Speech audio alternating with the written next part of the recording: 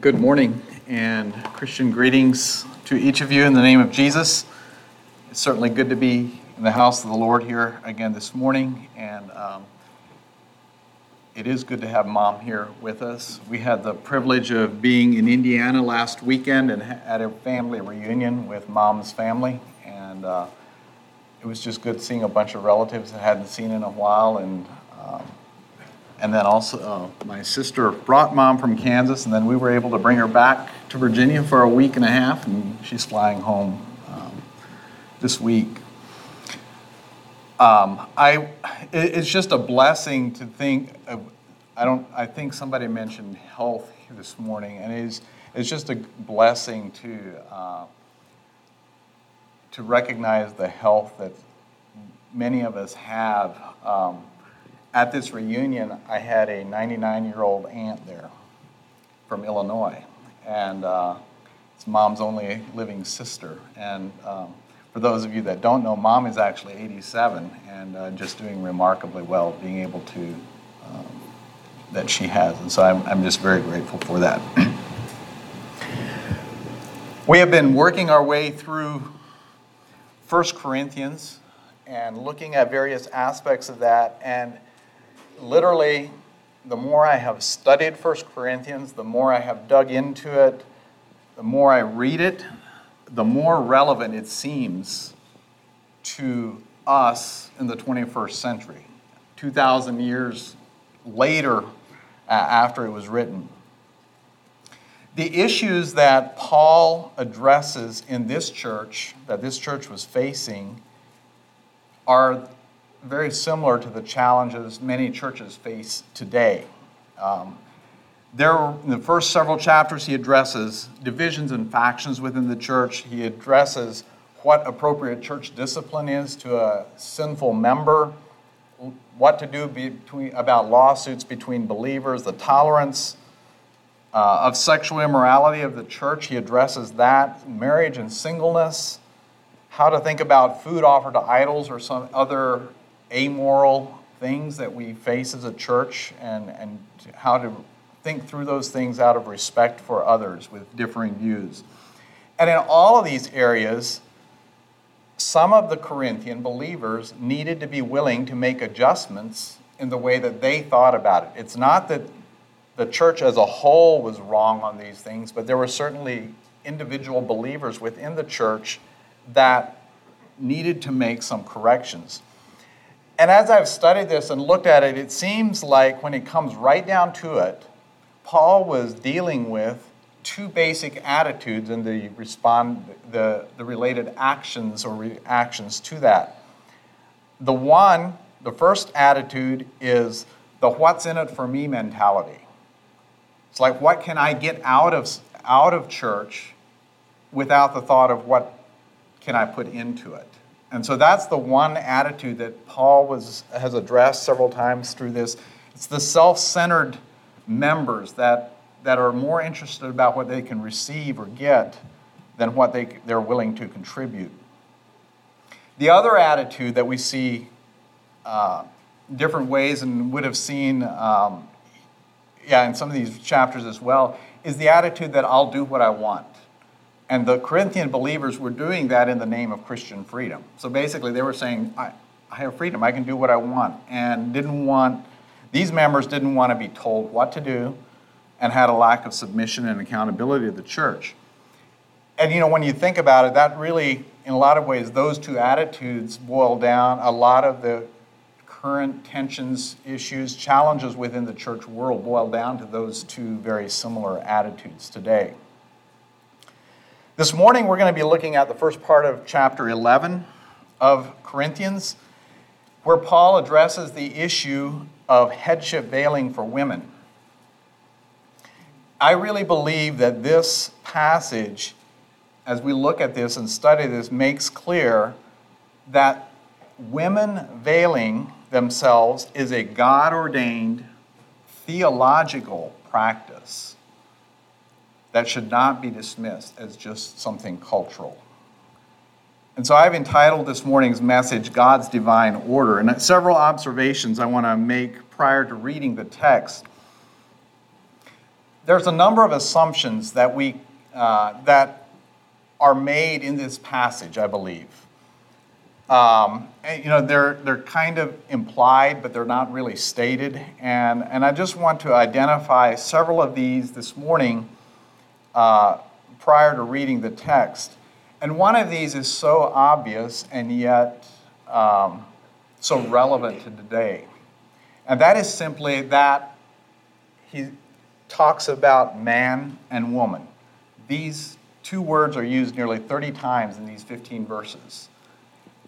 There's two genders. There's only two genders. And, it's such a basic thing, but today with all of the sexual revolution and all of the transgender and the LGBTQ agenda, that is no longer the case, or that is being challenged. But it's very clear there's two genders, and that's what God is talking about. And there's a distinctive place within God's order for each of these. They are distinct, they are different, they are co-equal. There's differences, but that's what it is. It also seems that the church, the Corinthian church to whom this letter was written, understands what Paul is talking about here. He's not really explaining what it is. It's more that he's just elaborating on it a bit more. According to verse 2, we can conclude that most of the church respected and practiced what Paul outlined there, this teaching, this ordinance. And there was nothing new about it. They knew what he was talking about, and they were already doing it. However, based on the last verse, we might assume, verse 16, that there may have been some that were being a bit contentious about the issue or were raising questions about it. But that was by far the minority. And so Paul here is just making sure that they understand the reason for this practice, and thus is reinforcing the appropriateness of it throughout here. Unlike some of the other issues that we have looked at and that he's addressed so far in the letter to 1 Corinthians, this is an issue that Paul seems to be bringing up proactively to the church. It's different than the subject of marriage and food offered to idols, where it's clear that he was responding to specific questions they asked. And in some of the earlier issues, he was directly addressing a problem that he himself witnessed and was addressing firmly. So there's very little context given here. Paul just jumps right in and to the important points without much explanation or even a transition, but just starts talking about this. And so there's a lot packed into these few verses, including a few rather cryptic phrases, and we're not going to have time to dissect this phrase by phrase, but I do hope that we can understand and get the gist of what Paul is addressing here. I'd like for you to stand with me as we read together, or while I read 1 Corinthians 11, verses 2 through 16.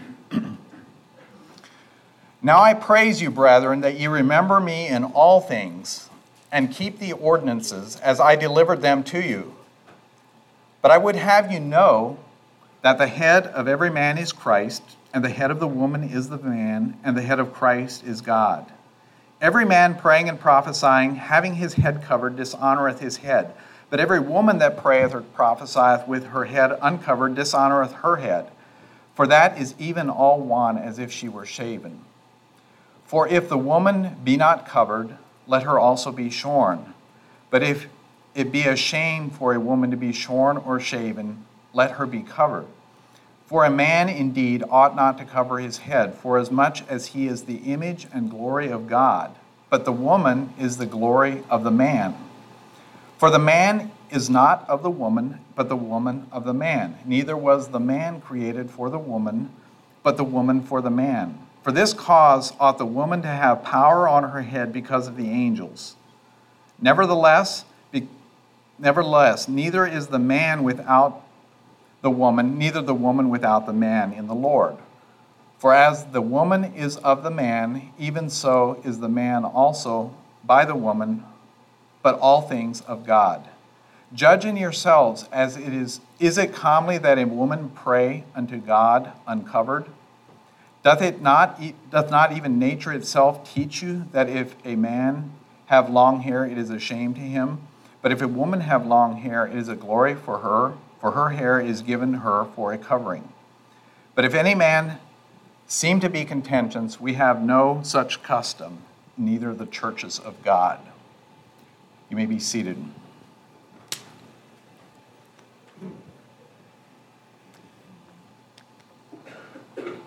So in this passage, Paul identifies 4 reasons that the principles that he's addressing in this passage are so important. And I want to take a look at these 4. And the first one is found in verse 3, where he's talking about God's order in authority or headship. It's a packed verse.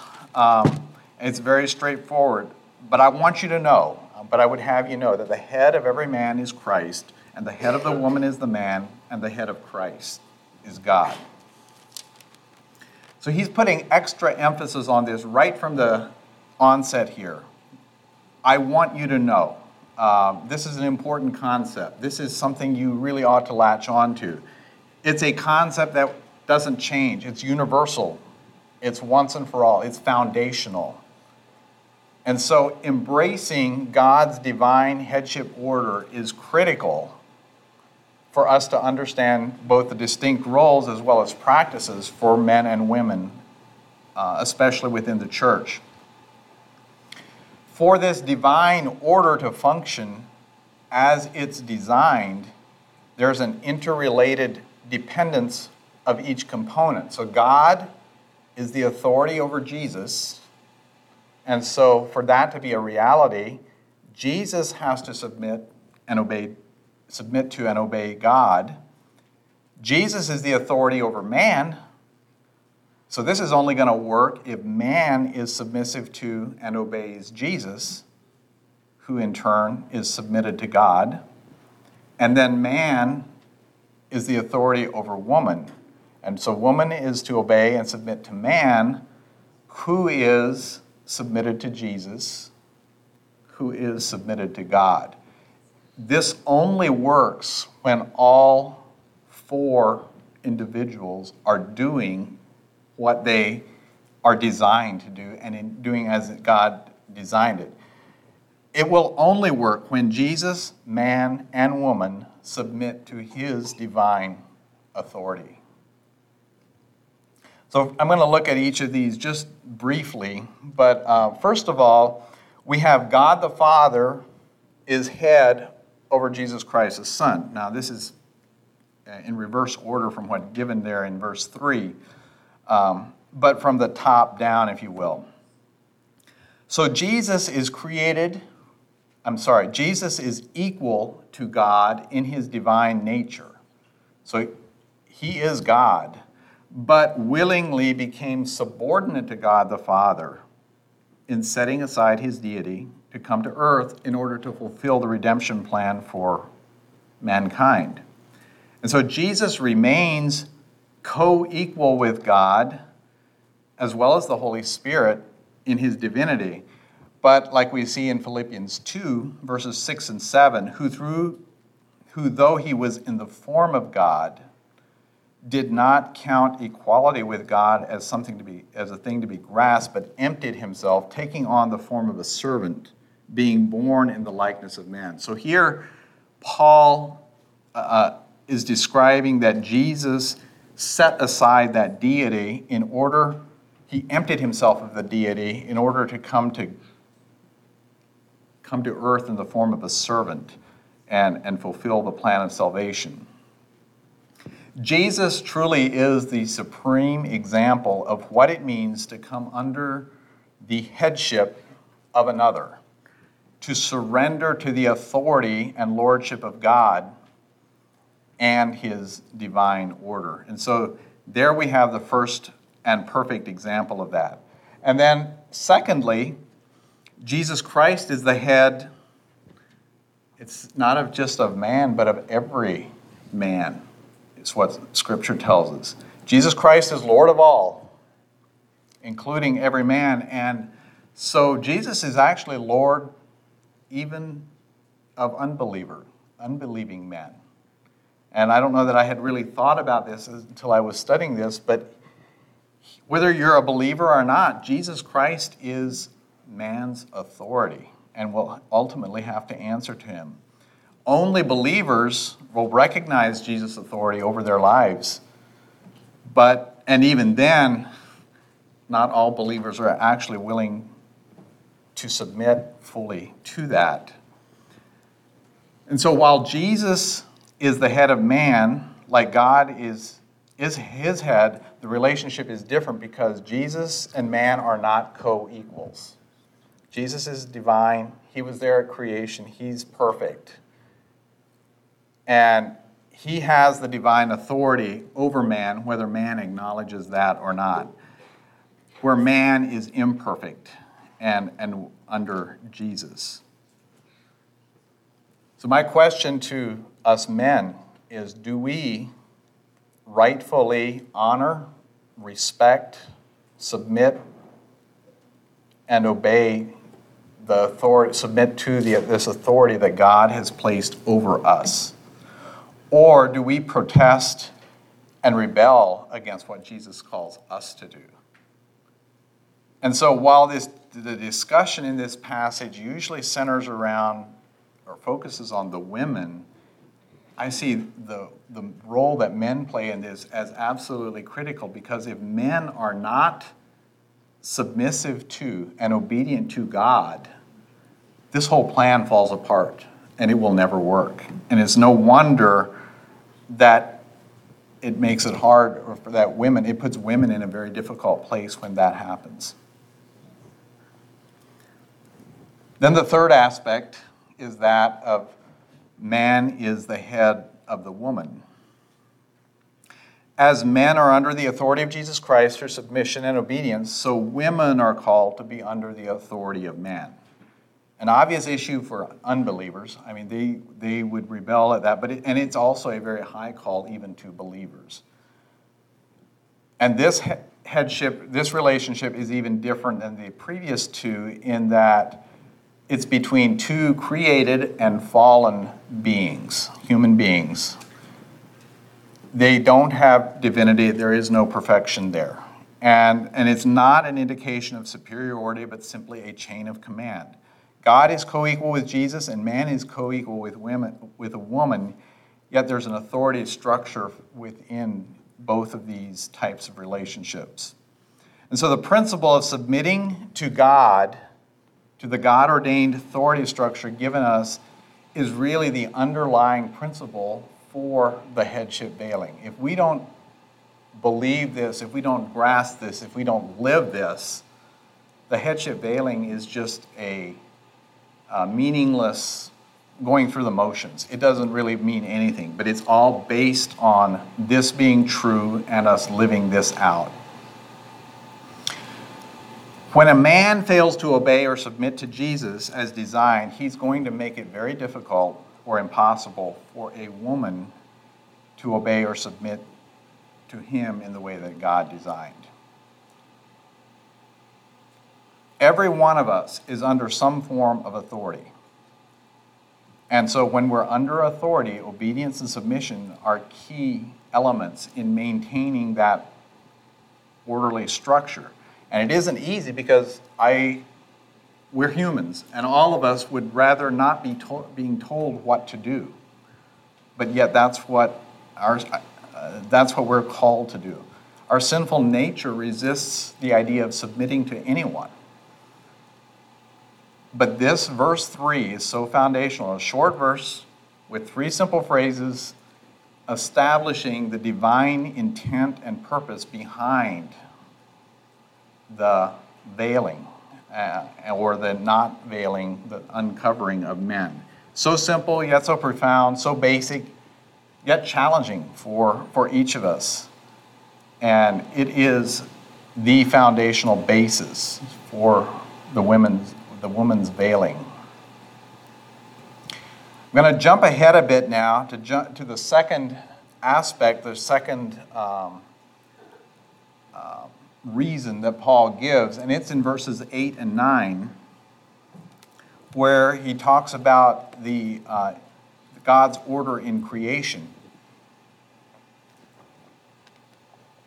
God created man, Adam, out of the dust of the ground, and he breathed into him the breath of life, and he became a living soul. I mean, we read that in Genesis. Later, as Adam recognized that he was the only human in the garden, God put him to sleep and took a rib from his side and created Eve, his perfect counterpart, his companion, his helper.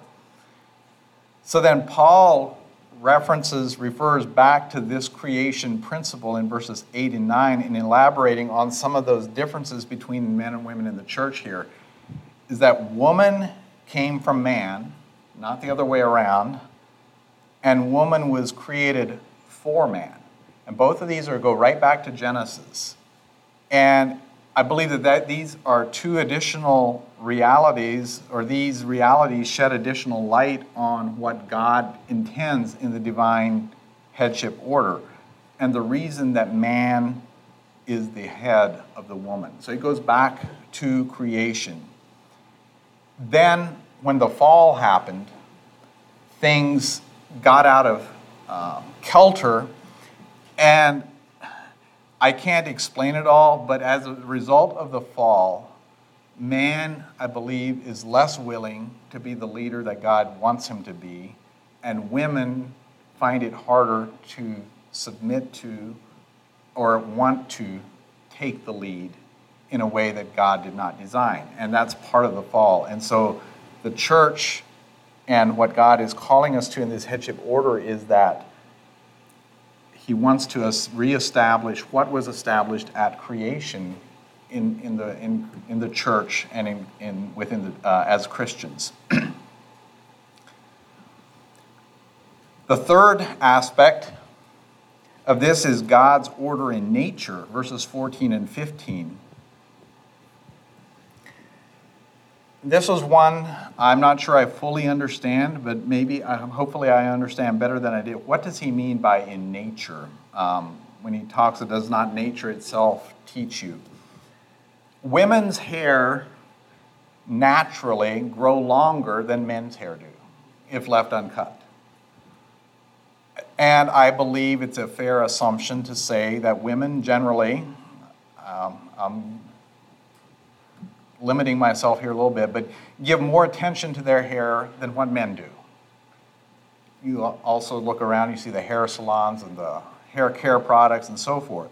So the naturally longer hair is a glory to her, and I would say that is not the same, that is not true for men necessarily. They don't care about their hair as much. And I had to think of cancer.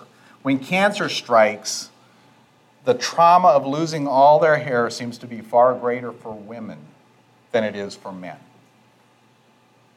There's a greater sense of loss of dignity than when a man loses his hair. And you certainly see men with shaved heads much more frequently than you ever do women. Women will generally cover their heads with a scarf or wear a wig when they lose their hair. Men seem less concerned about this. And this is true for all women, whether Christian or non-Christian. And so that all points back to nature. There's something built in us as men and women that is different in how we think about even our hair and our appearance and so forth. And so there's a natural order here as well that Paul is referencing. Then there's the fourth aspect, because of the angels. Verse 10. There is a power and authority that comes to a Christian when a Christian's woman's head is covered with a proper attitude. I don't understand it, but there's some new supernatural aspect that affects the spiritual realm of angels. This phrase, because of the angels, has generated countless speculations about what this means. And throughout church history, there has been a lot of speculation, no proof. I'm not even going to attempt to speculate. The bottom line is we don't know, and we probably never will know in this life. But it's clear that there is a divine power when women obediently cover that somehow the angelic beings recognize. There's something that happens. A number of years ago, there was a column in the World magazine that really caught my attention. It was entitled "A Symbol of Glory" by Andrea Sue. And this is part of what she wrote. It was on this subject of the covering, the veiling. She wrote, "I read in 1 Corinthians 11 that the woman's head is to be covered in worship. The modern Christian consensus tells me that is a relative and obsolete command, dealing with some first century problem in the city of Corinth."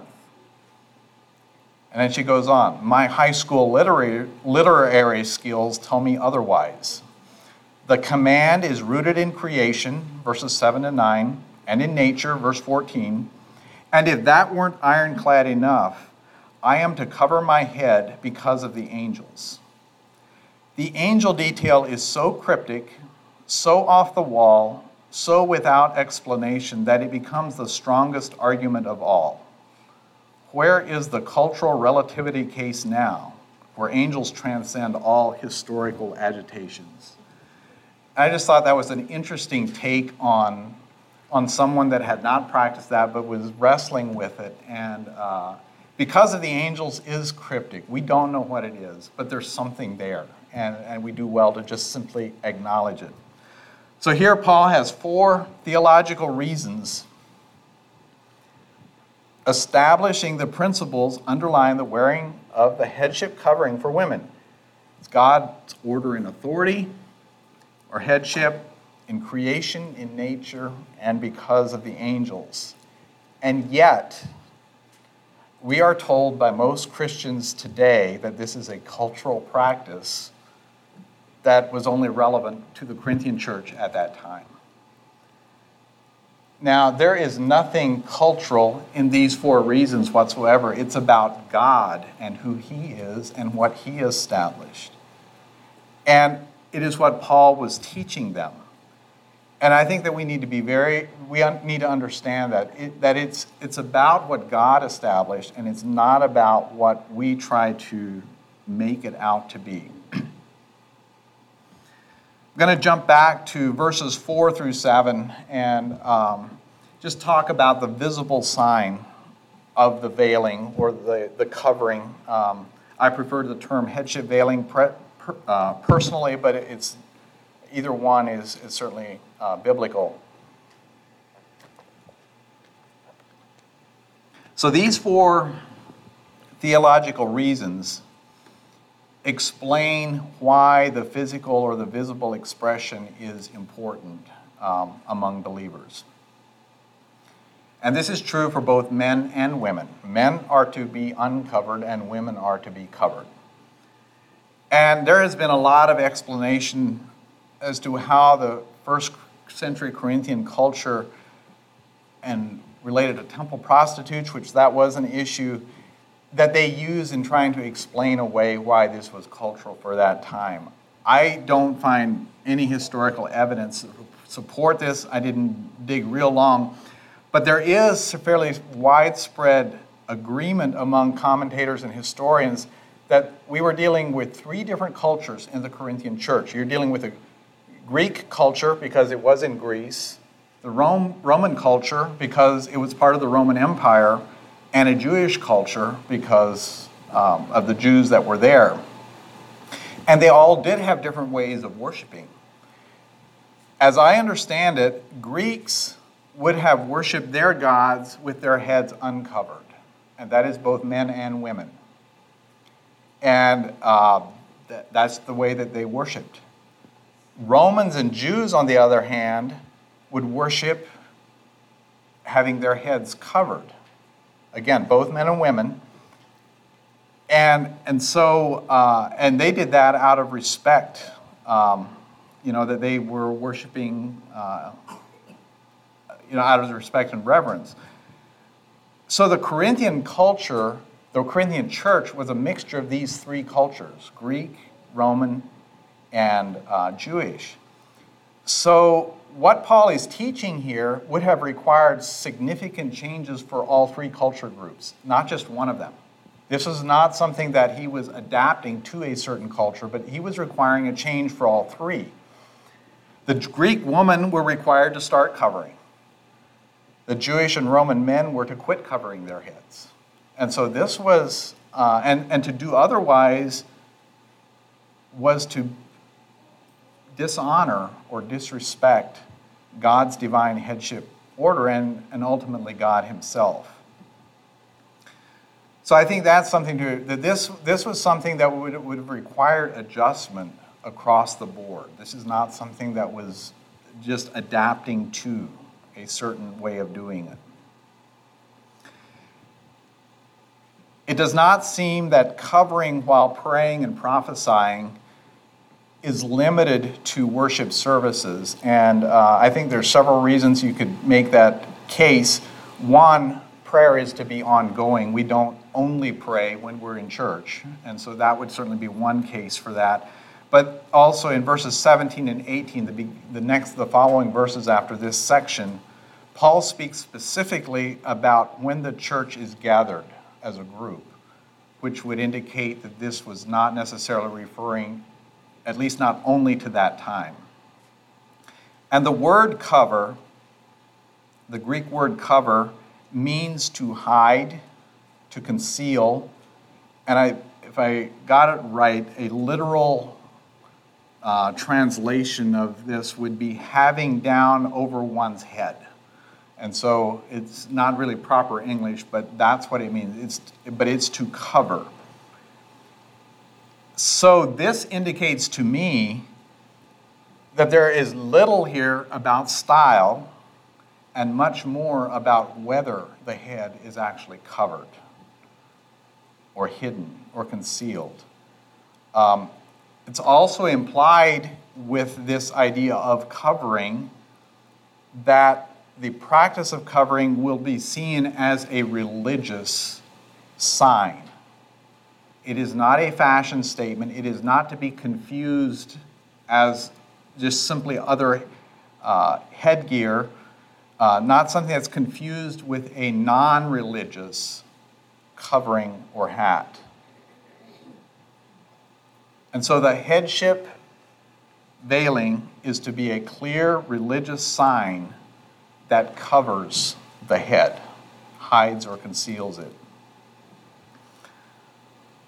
And the purpose for this is to point other people toward God, to bring glory to God rather than drawing attention or focus to oneself and one's hair, which is the natural human inclination. And so, obviously, thinking through this and understanding, it's sad that this practice that's so clearly outlined here is so quickly explained away and disregarded by most Western churches today. It's not true around the world, but in Western churches, it has largely been explained away. I want to spend just a little bit of time thinking through the history of this practice, and is this something that is truly transcends time and place. We're going to look at the historical practice here, but this was practiced universally, I would say, for the first 2,000 years of church history. Going all the way back within several decades of when 1 Corinthians was written, we have the catacombs of Rome, which was not in Corinth, but quite some distance away. And there is artwork in these catacombs from the 1st century that indicate women veiling their heads in these catacombs in Rome. And so that's within several decades of the Corinthian letter. Clement of Alexandria, he was a theologian from Egypt. In the 2nd century, he wrote this woman and man are to go to church decently attired, for this is the wish of the word, since it is becoming for her to pray veiled. Tertullian, about the same time period, from another part of Africa in Carthage, wrote this, likewise, the Corinthians themselves understood him in this manner. In fact, at this very day, the Corinthians do veil their virgins. What the apostles taught, their disciples approve. And then he also wrote at some point, a woman should not appear with her head uncovered on account of the angels. There are numerous quotes from these and other early writers that I am not quoting, but this is just a sampling. Then John Chrysostom in the 4th century from Turkey, for her to go without her head covering, contrary to Paul's teaching, is an indecency. Thomas Aquinas in the Middle Ages, the 1200s. It pertains to man's dignity not to wear a covering on his head, to show that he is immediately subject to God, but the woman should wear a covering to show that besides God, she is naturally subject to another. Martin Luther, German theologian, wrote, women should be covered with a veil for the sake of the angels. And I found it interesting that there is a drawing of Martin Luther and his wife, and she is obviously veiled for this. I don't know the context of this, but it certainly is evident there that and there's other drawings and photos in history that would indicate this as well. In addition to that, sometime later, the Wesleys were veiled as well, their wives. Susanna Wesley is the mother of John and Charles Wesley, and this is Sarah, the wife of Charles Wesley. And so both of them are clearly veiled as well. John Cotton, an English clergyman and a colonist here in the States, wrote this, all the members of the church are joined together, the men with their heads uncovered, the women covered. There is no record that I could find, and from what I could read, of any Christian writings prior to the 1800s that even attempted to attribute this as a cultural thing. It was just assumed and accepted as it was. And now, this is widely disregarded. And when speaking to other believers and even pastors about this practice today, one would think that this practice of the headship veiling is some fringe belief that just is way out there. And it's obviously not applicable to us today.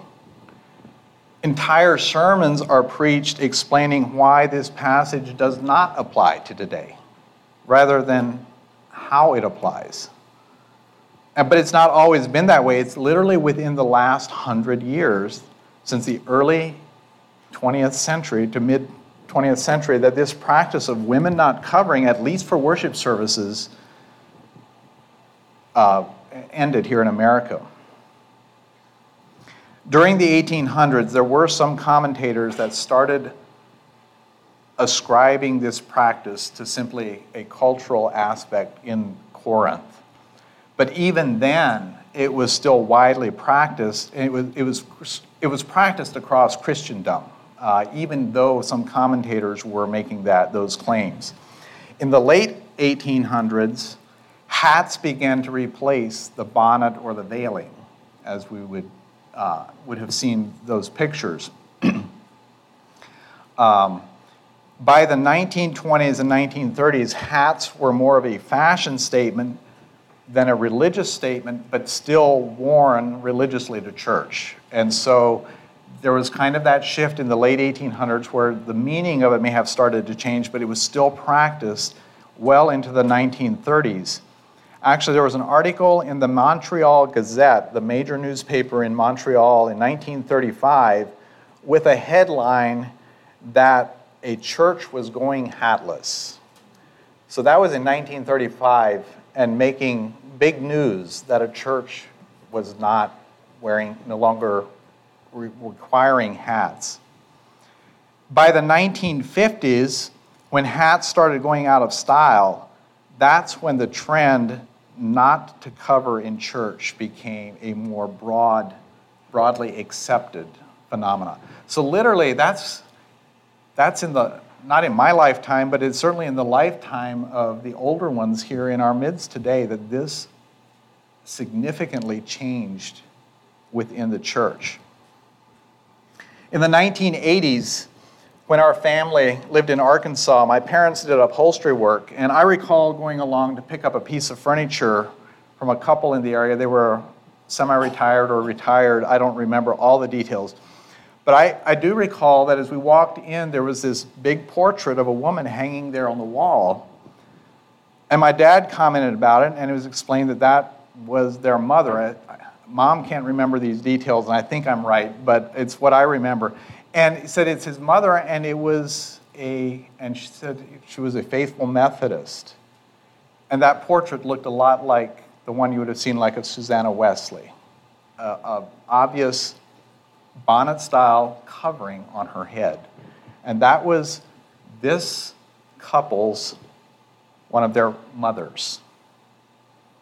And only a generation prior. So that was in the 1980s. R.C. Sproul was, as most of you are familiar with his name, probably a Protestant theologian and pastor, lived from 1939 to 2017. I have two quotes here from him.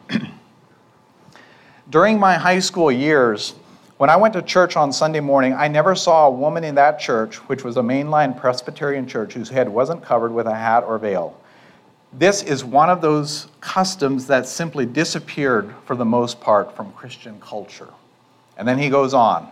The church has rejected this practice in the last 30 to 40 years, not because of new interpretive insights, but because of the pressure from the world.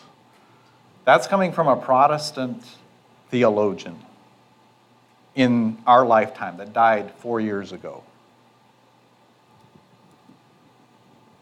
In the late 1960s, the National Organization for Women was founded or became more active. It's a feminist organization promoting abortion and women's rights, and they have documents indicating that, quote, many churches use head coverings to symbolize submission.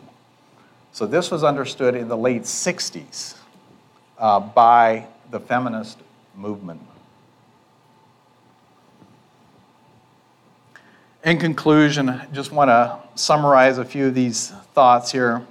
God's word gives instruction and principles that are universally applicable to all people in all cultures at all times.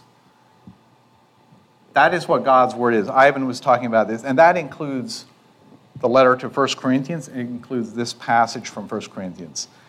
The last verse 16 of this, seems to indicate that this issue isn't even debated. Now, the way it's worded in the King James is not it's hard to read, but it seems to me what he's saying is that in Corinth or in any other church at that time, this issue is not even debated. People may talk about it, but it's not up for debate. It is just simply, it's settled. That's the way it is. It was the accepted way to worship God. So the reasons Paul outlines are theological. It's about God, not about us or Corinth. God's order of authority, God's order in creation, God's order in nature, and because of the angel. Women veiling their heads and men uncovering their heads is a God-ordained theological practice.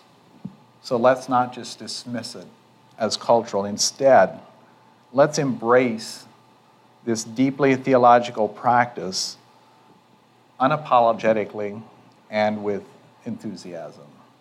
Let's pray. Father, thank you for your word. Thank you for this passage of Scripture. And Lord, I pray that we can be faithful to what you intend for this scripture. I pray that you would give us understanding and a desire to live out these principles, even if it's not something that is popular in the culture around us. I pray that you would give us enthusiasm and conviction for this principle. I pray that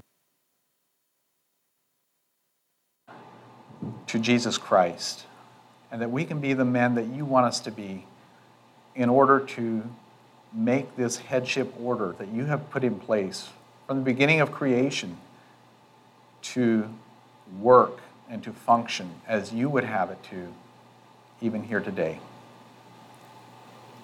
I want to thank you for this. Thank you in Jesus' name. Amen.